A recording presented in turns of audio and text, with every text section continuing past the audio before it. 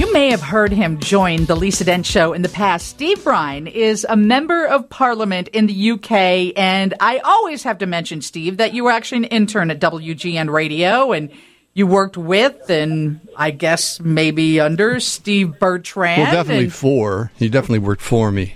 You worked for him. We are scratching I made a mean cup of tea for him. We're all scratching our heads. Steve, of course, is more in tune with everything that happens in your neck of the woods, so to speak. But the rest of us are like, how does a prime minister serve for 44 days and then get booted out of the job and then go on to collect $129,000 a year, I'm assuming, for the rest of her life? Please explain. So I can't explain that last bit. How they serve for 45 days is because they screwed up, and my colleagues are ruthless, and we don't have a presidential system. We don't have a fixed term, and with parliamentary democracy, and anyone who studies politics will know that you are only first Lord of the Treasury because you are first among equals and because you can command a majority in the House of Commons. And when Rishi Sunak, the new Prime Minister-to-be, meets the King tomorrow, the King will ask him a simple question. Mr. Sunak, can you command a majority in the House of Commons? And if the answer to that question is yes, then he can form a government. And that's how it works here. And the last Prime Minister was unable to do that, and so we've chosen a new one. And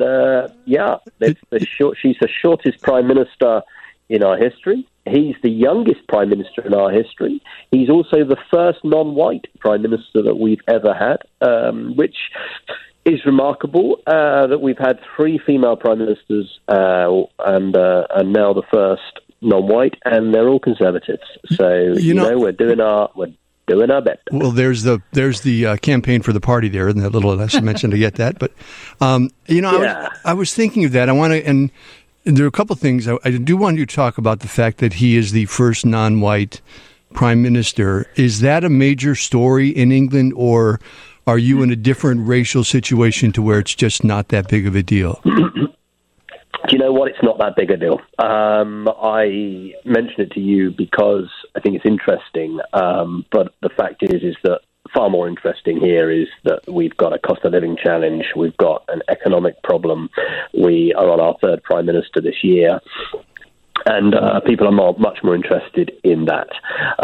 But, it kind of does matter that social mobility is possible here, not through who you are or where you come from, but how hard you work. And Rishi is somebody who I've known for years.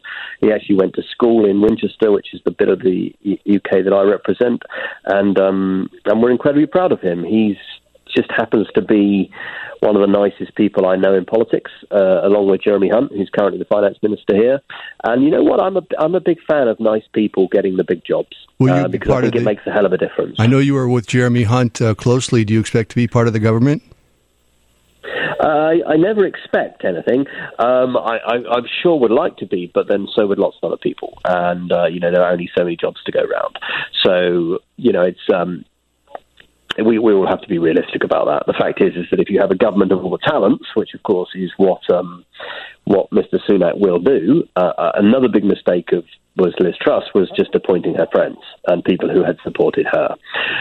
He isn't going to do that. He will appoint people from across the party, which is how you survive when you are leading a party with a majority in the House of Commons. You have to do that. Well, Lisa was moving toward. Didn't want you. Lisa was moving toward the question that is hard for us to understand. What did she do so badly in such a short period of time that prompted her own party to turn against her? Right, because you knew her policies. Okay. Right. I mean, you guys chose her. You told. Number one, she didn't receive as many MPs in the ballot as Rishi Sunak did, so it then went to she was number 2. She then went to the members, the 2 of them in a runoff, and the members chose her over him. So she came second, and then she won. So she was immediately starting from a backward position. She then compounded that problem by appointing a cabinet only of people who had supported her. So she very famously said to one minister, you're one of the best people we've got, you're one of the best communicators that we've got, but you didn't support me, there's no room at the inn. Mistake number 2. All of that could have possibly been forgiven if she hadn't then produced a mini budget, as it was called here, which went far, far further than was needed around cost of living help and help with energy bills, reduce the top rate of tax. It made massive unfunded tax cuts, which spooked the markets. And the pound fell against the dollar big time. And consequently, the banks started making noises around putting up interest rates. And it's really spooked the markets.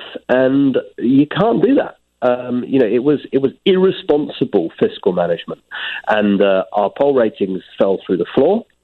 And consequently, she goes.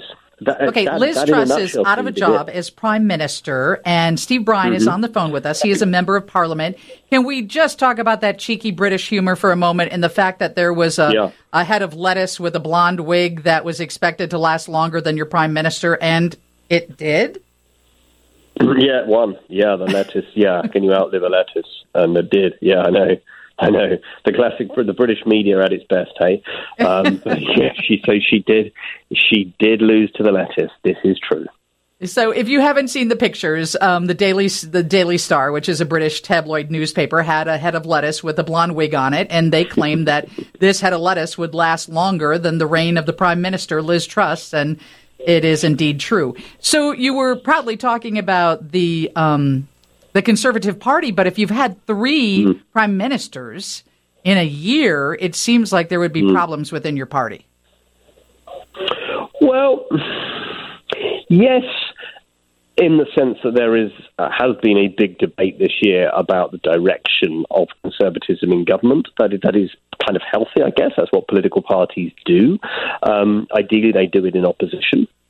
And there's quite a debate this year about, tax cut versus economic growth, and who's pursuing Margaret Thatcher's path, if you like. Margaret Thatcher, of course, pursued economic growth and then cut taxes.